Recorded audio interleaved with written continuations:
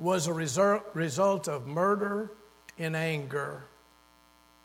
You remember that. No one had ever seen a body that wasn't alive. They'd never seen a body that wasn't speaking, a body that was not breathing, that was growing cold and changing color. They'd never seen that until that first death. It must have been a shock for Cain and for his parents, Adam and Eve, as they beheld that. And the shock waves just kept coming about what death was all about. You remember that as you've read God's Word. We're going to be looking at that in just a few minutes from God's Word and looking at this commandment. The first commandment, not to kill, along with the commandment to continue to serve God, to follow God, and to continue the human race, comes in the 9th chapter, 5th through the 7th verses, that God had given a clear command about this, death, murder, and about what God intended His people to do. I hope you have your copy of God's Word. You'll turn with me. It's a short commandment in Exodus, the 20th chapter, the 13th verse. I hope you'll find that. Hope you'll use your outlines this morning on your bulletin as we look at God's Word. I'm going to ask you to stand and follow along as I read aloud this particular commandment. Exodus 20, verse 13. Listen to what God says. Very short commandment. You shall not murder. Now let me tell you about that commandment. Just the 4 words, but it incorporates a whole lot. And I want you to understand that the Hebrew word for murder incorporates more than our English word says. It includes, listen carefully, it includes death through carelessness and death through negligence, as well as taking a life. That's what God's Word tells us. You say, well, we can skip that today. There's not any murderers in our church. We have never done anything like that. We don't have any hitmen anywhere in the place. We could probably just skip that one today. I never have an urge to murder, maybe except in traffic. But there's nobody here like that. Maybe you can identify with Clarence Darrow. Clarence Darrow said, I've never killed anybody, but I've read an awful lot of obituaries with glee. Think about that. Would you pray with me? Father, I thank you for your word. In Luke 19, verse 14, we see that all the people there were hanging on to every word Jesus said.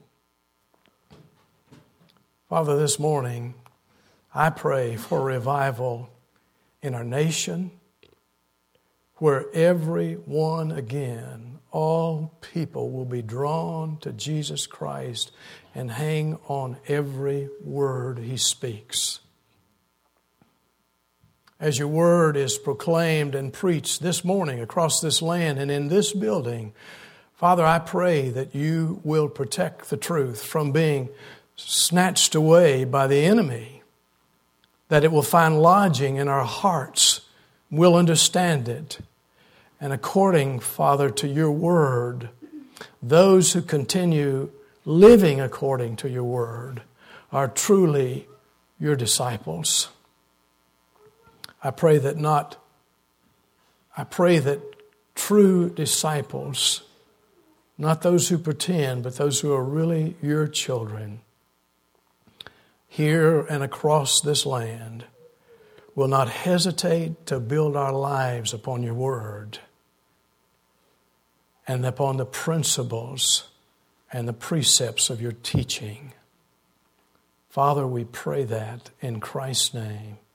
Amen. Thank you. You may be seated. There are some gruesome statistics when we look at some things in our nation and in our world.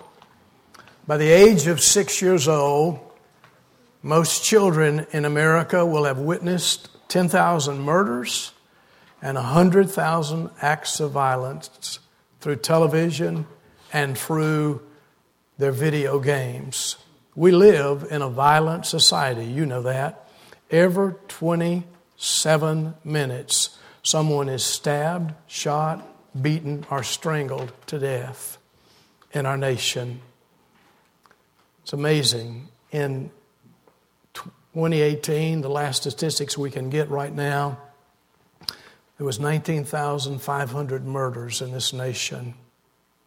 A lot of people, a lot of victims of homicide. We have the third highest homicide rate in the world.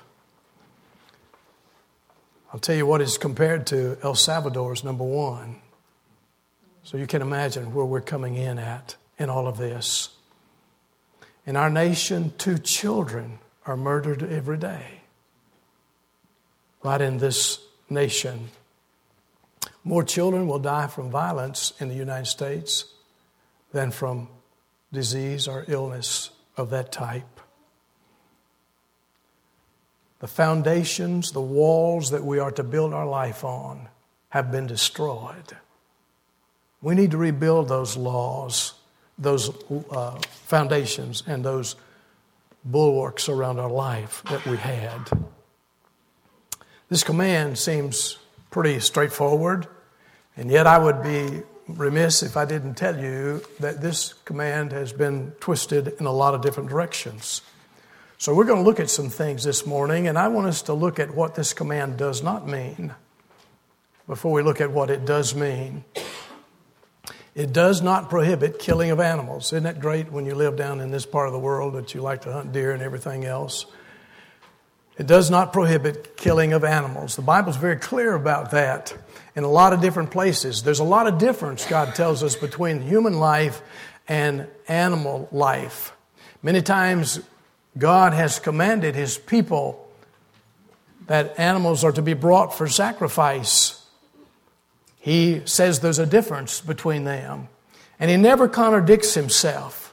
God won't say one thing in one place and something different in another place. Let me give you just a little hint of hermeneutics. That big old word means how to describe, how to understand and discern God's Word.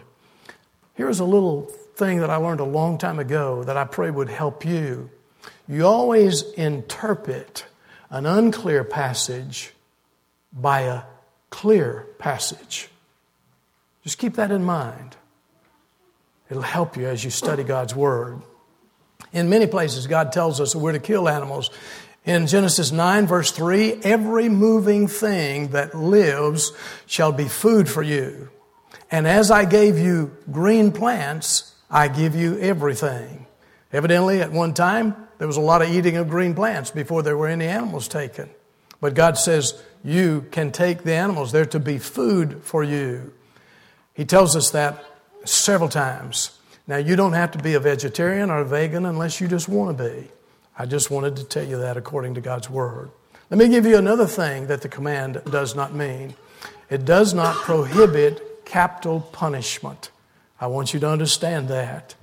Many times in Scripture, God commands capital punishment. Capital punishment for those who have violated His Word. It's ordered by God because He's speaking to us how precious life really is. Numbers 35 verse 30 says, if anyone kills a person, the murderer shall be put to death. That's God's Word. It's what He tells us.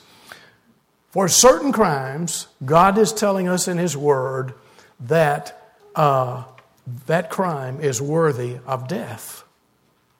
Leviticus 24 verse 17 and 18 says, whoever takes a human life shall surely be put to death. And whoever takes an animal's life, that means an animal's life of your neighbor, that person shall make good the life of that animal. A life for a life. That's what he's telling us. God says there's some things like murder, like the taking of a human life, that demand the death penalty. And he even makes this wider, and we'll look at this a little later when we get to the New Testament. For certain crimes, God says it's worthy of death. We told you last week, we'll remind you again, that God has given authority to the home, He's given authority to the church, and then He's given authority to the government. And God gave that authority to the government to delegate those who have, to be over to the delegation of those who have committed this crime of murder. That's been placed in the hands of the government to maintain order, God says, in society that we are, in the society that we live in. God delegates His authority for taking life to the government in those cases. He's allowed human government to be established for that reason.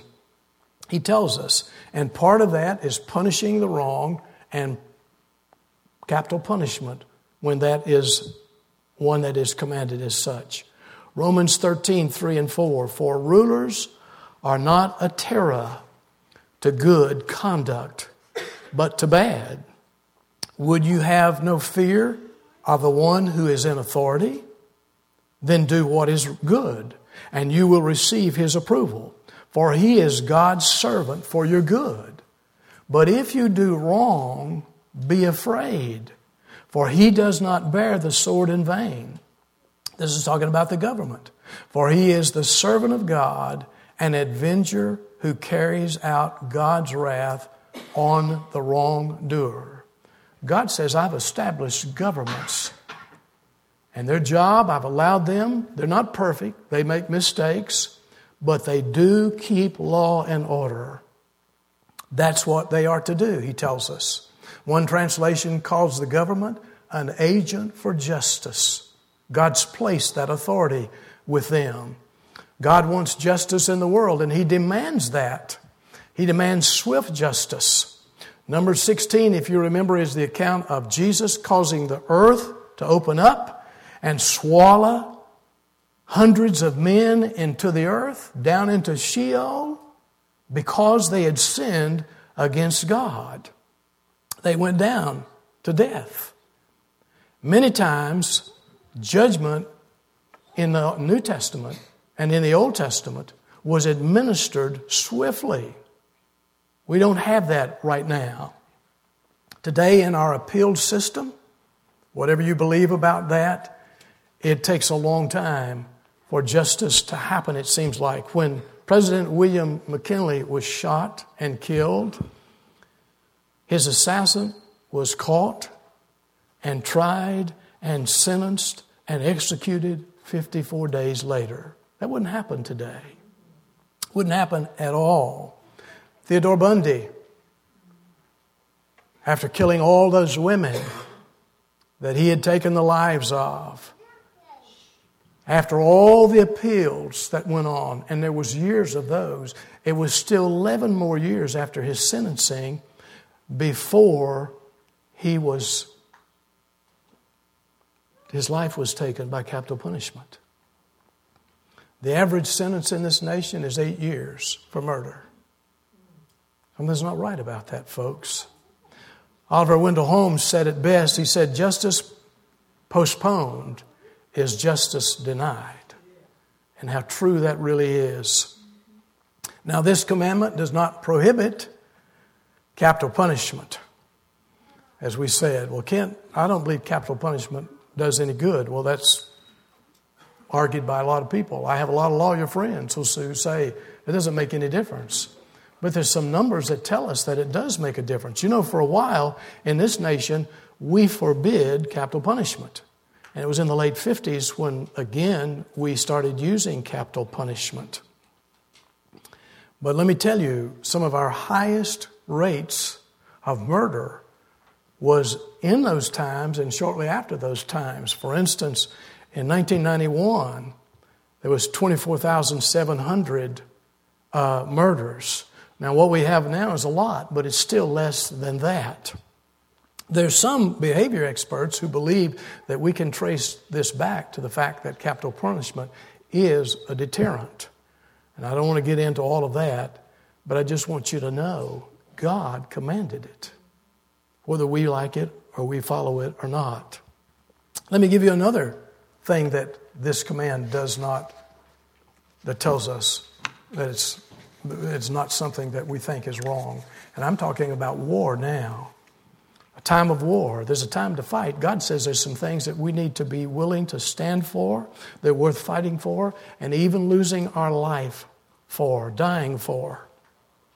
The same God who commanded that we're not to murder is the same God that has told us there are times for war. People were called in God's day to go to war. His people were. He said that to defend the innocent, the basic human rights, and preserve freedom is worth fighting for. And He called for war. In Revelation 19:11 and through 16, it's interesting, but the chapter 19, verse 11 says, "In righteousness He judges and makes war." That's God. So this doesn't mean that war is not to happen. Edmund Burke said, "All that is necessary for evil to triumph is for good people to do nothing." And how true that is. How true that is. Well, we've talked about what this commandment doesn't mean. Let's talk about what it does mean. I want you to see that. What does it mean? What does it have to do with building a life and building a church and building God's people? I want you to listen to this verse. You've seen it a lot of times and maybe you haven't understood it. I hope I can make it a little clearer, but I'm talking about Matthew 5. Matthew 5, this is from the very mouth of Jesus Christ, preached the Sermon on the Mount. I've stood on that place and looked down to the Sea of Galilee, and I can imagine Him as He began to do this teaching, and thousands of people were down listening to what He was saying. Listen to what He says, beginning in verse 21 of Matthew 5. "You have heard that it was said to those of old, 'You shall not murder.'" That goes all the way back to what we just read a moment ago. "And whoever murders will be liable to judgment." Now what He's saying is nobody is to escape that act of violence, that punishment that is imposed by the courts. Now listen to verse 22. This is the one that gives us trouble. "But I say to you that everyone who is angry..." Anybody in here not know about anger? I just want to make sure we're all on the same page. Everyone who is angry. Now what that means, they're continuously angry. And they harbor malice in their heart. So everyone, but I say to you that everyone who is angry with his brother shall be liable for judgment. Whoever insults his brother, whoever insults him, and that's with contemptuously, with just all kinds of anger and insultingly, and the King James uses the word raka there. We don't use that word very often, but let me tell you what that word means. It means to have the same kind of anger at somebody that would be the same kind of anger that would take life. Whether you take the life or not, if you have that kind of anger, God says you've stepped across the line. Same kind that would cause physically to take a life. And then he went on to say his brother, anyone who will have this kind of anger towards his brother will be liable to the council. That's the Supreme Court. That was the Sanhedrin in Christ's day.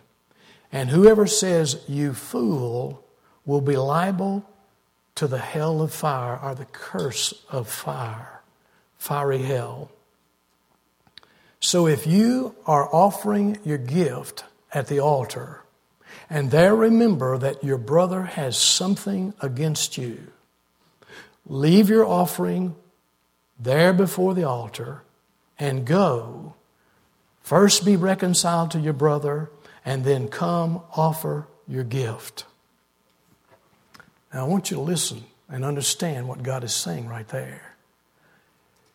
It is possible to have anger in your heart and in your being towards somebody right in the church family or somebody in your personal family or somebody in your acquaintances, that you have this kind of anger, an anger that has grown and has turmoiled and has churned your inside for years. You have thought about how wonderful it would be if they were just taken out. Now, let me just say to you, don't sit back there pious like you've never had that kind of anger. Friend, God's speaking to us. That's the reason He's saying, you shall not kill. You're to get that right. It's interesting that God says that if you have this kind of anger and you remember this kind of anger, before you give your offering to God, before you make your right relationship with God right in offering, you're to leave that offering where it's at and you're to go and make it right and then come give your offering.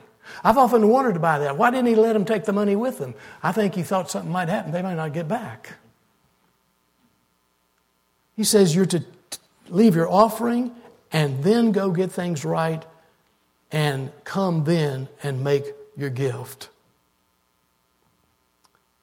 Let me just tell you something. I have a lot of experience with churches because I've been a pastor for a while. But some of the most angry people who felt like they had a right to be angry, and the most physical almost. It doesn't get physical that you can see, but mentally it's just almost physical. Anger towards somebody is people inside a church. I'm sorry to say that, but that's the truth.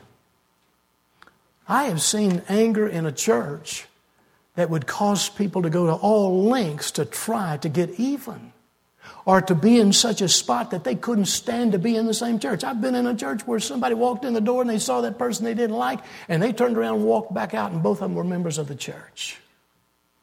One just beat them to church before the other. What I want you to understand when we talk about murder, it's more than just what we think of as murder when somebody just deliberately goes and takes a person's life. This is those things that happen in our heart and in our minds that we cover and we keep from everybody else. And God says, you will not get past judgment with that. It's exactly what He tells us. You'll not get past judgment at all. I cannot really give an offering to God as I'm supposed to do until my angry heart has gotten right with God. That's what He's saying. Kent, there's not been any murders in our family like that. Well, I want you to know that statistics bear out the fact that most murders, the majority of murders, are by people they know. Many times people in the very same family. Let me tell you, there's also the murder of a man's soul and his will and his emotions. We can do that to someone. We just seem to put such a damper on all of that by what we say and what we do and how we act towards somebody. That's what we do. We're guilty of that.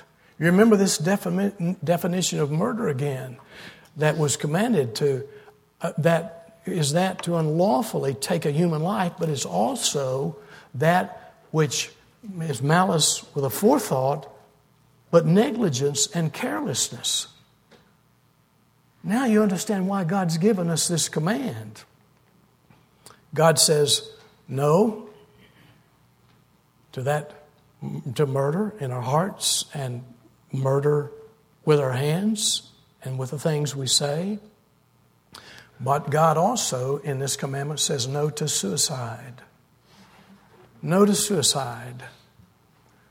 God says don't do it. Don't do it. The 10th leading cause of death for all ages in this nation is suicide. It even gets a little higher when you break it down into age brackets. One suicide every 13 minutes. In fact, 47,085 people in 2018 took their life.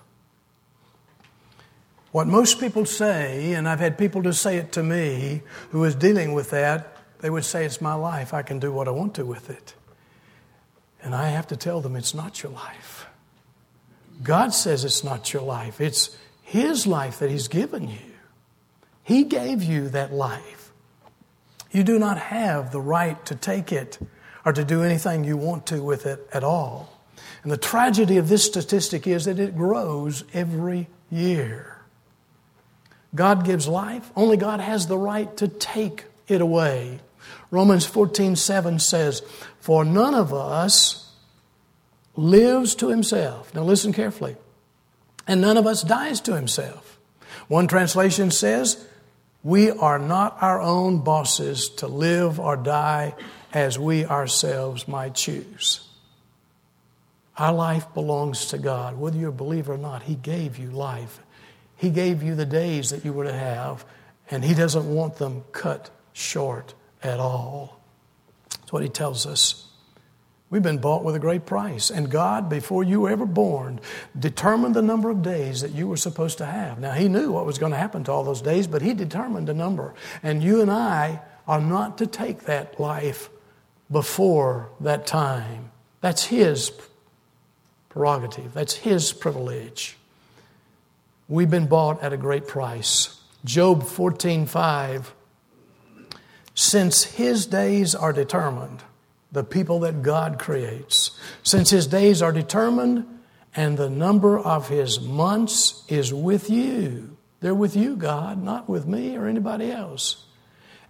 "And you have appointed His limits that He cannot pass." That's what God tells us. I've determined the number of days you're to have, Kent. I know how long you're supposed to live. I've determined these days. And I don't want you putting that short. I don't want you cutting that short. I don't want you taking your life before the days that I have provided for it. Now, I know people feel despair. And I know that a lot of people go through depression and a lot of things that they wish they were not wrestling with, and they've tried a lot of things. And I think some people deal with this more than some of us could ever imagine. But I just want to say to you, and I want you to understand this, that dark clouds can and do come, but I also want you to know that the sun will come. There'll be light after that. If you've considered this, maybe you've even attempted this, I want you to hear me. And I want you to know that there is hope in God and that some people care about you, I care about you, and other people care about you.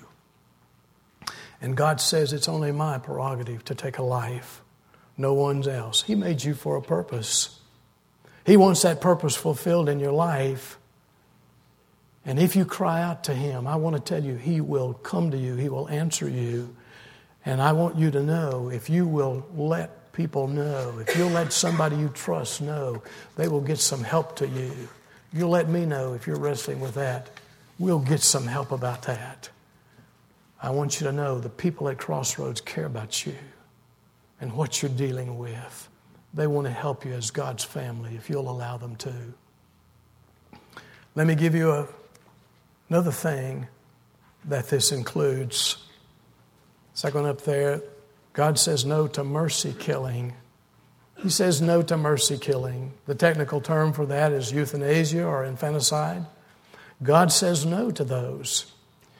You may see it now, which makes it almost sound that it's nice and it's wonderful, that it is physician-assisted death or death with dignity. That sounds nice. There's no such thing as death with dignity, friend, outside of God's will. And I want you to know that as well. We're talking about causing death for someone who is deformed or diseased or aged. Now I want you to understand we're not talking about death that's coming by the natural progression of life. And there are times when you may not want, you want to go on home, you may not want all of the extra care, preventative care, and the extraordinary work to save your life. There's nothing wrong in saying no to that if you're a child of God. And you're ready to go. But friend, to take that life otherwise, God forbids. Job 12, 20 says that in His hands is the life of every living thing and the breath of all mankind. God doesn't want that taken at all. He's the only one that has authority to take that. We believe, as individuals, that it's more compassionate if we take someone's life when they're getting near the end. But friend, we don't know everything. God's the one who knows everything. He's the one that says, this is what is supposed to happen. In 1997, the state of Oregon, with a vote of 60 to 40%, was the first law in the civilized world to begin to take a life of somebody else who wanted their life taken. The Death with Dignity Act. There's only 8 states now and Washington, D.C. that does not criminalize taking a life this way. But I want to tell you, no one has the right to do that. Several years ago, or down through history, but several years ago that some of us can remember that are old enough, there was a man who believed that it was all right to determine when a life was over. And it was a tragic thing. There's one other thing, and the last thing that this does forbid. God says no to abortion. We talked about that just a few Sundays ago. I want to read some scripture again that I think was read that Sunday, but Psalms 139, 13 through 16. For you formed my inward parts. You knitted me together in my mother's womb. I praise you, for I am fearfully and wonderfully made. Wonderful are your works. My soul knows it very well. My frame was not hidden from you when I was being made in secret, intricately woven in the depths of the earth. Before the cellular level was coming along, God says, I was working on you. Your eyes saw my unformed parts, my unformed substance. In your book were written. And in your book they were written, every one of them, the days that were formed for me, when as of yet there was none of them. Isn't that amazing? Did you notice the I's and the me's and all of those in those passages? What I want you to see is God created you. He saw you. He knows you. He loves you. And you're personal to Him. He cares about you. He cares about you. He says, I knew you. I was there when all of this was going on. Friend, I want you to know, even pro-abortionists cannot deny that there is life at the moment of conception. Behold, the psalmist in 127 verse 3, behold, children are an heritage of the Lord, the fruit of the womb, a reward. God knew you personally before you were ever born. He cares about you, every part of you. God says, I planned you, and I don't want that plan disrupted at all. Let me just say that the ultimate short-circuiting of God's will is abortion. I mean, it just stops it all. Never given a chance whatsoever. God had that purpose, and we thwart that purpose. We short-circuit it. I believe that it is one of the most evils that has happened in the world, in a nation that has already had over 61 million abortions since 1973. We know all the reasons, but I want to give you some good news about that. The number of abortions are going down in our nation. That's good news. They're not like they should, but that's good news. And I will tell you something else also. The people who are pro-life are increasing in numbers and being heard, and I am thankful for that. But when you look at abortion, I want you to see what's really happening. This is one of God's moral laws that we thought we knew better than God about. And so we begin to rewrite it, and 40 years later, we're suffering with it. We're suffering with it. We've done so much damage. We've wrecked society, mentally and emotional. We've left a wake of brokenness and guilt behind us. Financially, we've destroyed several generations of productive people, productive and contributors to the arts, the sciences, and education, and medicine, and everything else. We took their lives. We might have had a cure to cancer. Have we not killed it? Listen, if you want something financial, we've lost a major tax bracket by taking all those lives.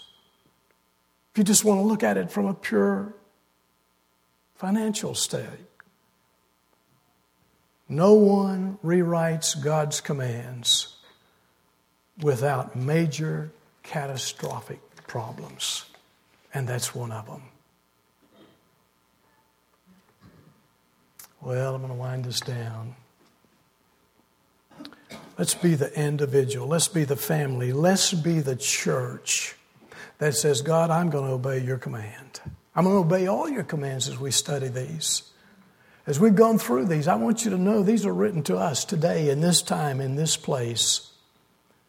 I want you to see God's love and His protection in every one of these commands. We may look at those, and next week we're going to look at those hard. We're going to have tribal understanding some of that. But I want you to know they're all for our sake, for our protection. God knows more about us and everything else than we do. Let me give you some life application. Give you the good news. If you've been a part of an abortion, if you've been a part of a murder, I want you to know that God can use murderers. I think we talked about this earlier. If you've been part of a mercy killing, I want you to know and understand that God will forgive you and He'll redeem your life. I want you to know that. We talked, I think, some weeks ago about Moses, David, and Paul all have something in common. They were all murderers. And yet God used them. He used them. In repentance, they came to God and they sought and understood and received God's forgiveness. Listen, I'll say this again. I said it a few Sundays ago. It doesn't matter where you've been near as much as where you're going. God's more concerned about what direction you're headed now than where you have been. That's much more important. That's the message of grace. That's what I want you to know. I want you to know that. Crossroads Fellowship. Most of us have never probably taken a life in any of this. But let me just say to you, if you've sat back there pretty smug today and said, I haven't done any of those things, Kent. Well, I'm glad you haven't. But I want to ask you a hard question. You ever broke one of the 10 Commandments? Oh, now it just all fades away, doesn't it? And I want to tell you, they're all important. They're all important. They're all breaking God's word when we take them. And I just want to tell you, I'm sorry I have to tell you, but I'm guilty of breaking some of them. I want you to know that. And when I look at someone who's broke one and I haven't, I sort of want to get smug. But God reminds me again, no, Kent, you're a sinner also, simply saved by grace. That's all. In fact, God came to give you life. He sent His Son, Jesus Christ, that you might have life. He says, I've come that they might have life and have it more abundantly. You matter to God. No matter where you are or what you've done, you're not an accident. Let me tell you something. Pregnancy may be an accident. Conception is a work of God. Can't be changed. God does that, regardless of what we think about it. But I just want to tell you, if your life has been through that, God can take all the pieces of your life. All those have been marred by mistakes and by bad choices. by breaking God's word, He can take all of that and begin to replace those pieces to make you whole. He can do that. Could you say this day and at this particular time, would you be able to say, God, would you take all those pieces of my life and would you begin to pull them back together and make them what they're supposed to be? Christ, I want to know you and I want to follow you. I ask you for forgiveness. I'm going to ask everybody just to bow your head right now. Those of you who are going to be ready for the baptism, you're free to go if you need to. But I just want you with your head bowed this morning, and I'm talking about everybody. Your eyes closed so that you can just push out all the things around you. Could you say, God, please forgive me, cleanse me, and help me to receive your forgiveness, and help me to forgive myself. And this is eternal life, that they may know you, the only true God, and Jesus Christ, whom you have sent. Your eyes closed, your head bowed. I want to tell you that Christianity is first news before it's theology. What is the news? I want you to know this. It is this, that although sin, great and universal and deadly as it is, Jesus, the Son of God, has come into this world to save sinners. He saves us from eternal punishment. Christ died for our sins. God made Him to be who had no sin, to be sin for us, that we might become the righteousness of God. We're justified. We're made right by God, by His blood, and reconciled to the Father. There is no condemnation to those who come to Him. All the condemnation was laid on His Son, Jesus Christ. And the way to be saved by Him is not works or merit, but faith. Faith in God who justifies the ungodly. I want to ask you, maybe, as your head's bowed and your eyes are closed, have you ever done that? Have you ever received Him as your Lord and your Savior? And if you haven't, would you be willing right now to say, God, I ask you to forgive me. And I ask you to save me. And if you've done that, I want to ask you one more thing. Would you just step out and come right down here, heads are bowed and eyes are closed? Would you come down here to where I am and just tell me about that? If you've done that today, you may be a guest, you may be a member of this church, but you've never done that. Before the invitation closes, would you say, yes, Lord? Father, I thank you for your word, and I thank you for your people. And I pray that the seed that's been planted will continue to bring fruit until we come to that place that we surrender everything to you. And I pray this in Christ's name. Amen. Thank you. We're going to receive our offering. We're going to do things a little different today. We're going to receive our offering, and then we will close with our baptismal service.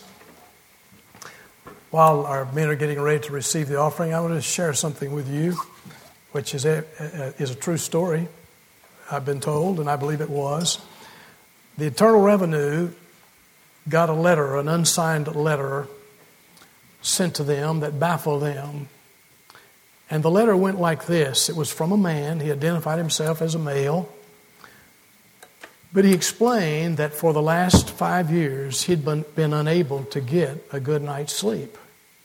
And he said, the reason I've been unable to get a good night's sleep is because I cheated the government. And in his letter, he had placed 5 100 bills in this letter to him. And there was a footnote at the end of this which caught my attention, which I thought was really interesting. He says, if this doesn't help me sleep better, I'll send the rest later. Isn't that the way we do sometimes, God? I'll do this, and if this don't ease my conscience, then I'll do more. I just want to tell you, God wants you to do it all, and He wants you to do it all now. And He will bless you for that. Now, we're going to have a baptismal service, and I want you to watch and to listen. I'm going to try to answer some questions that you may have about this before we do it. But I want you just to see this and to understand some things about it.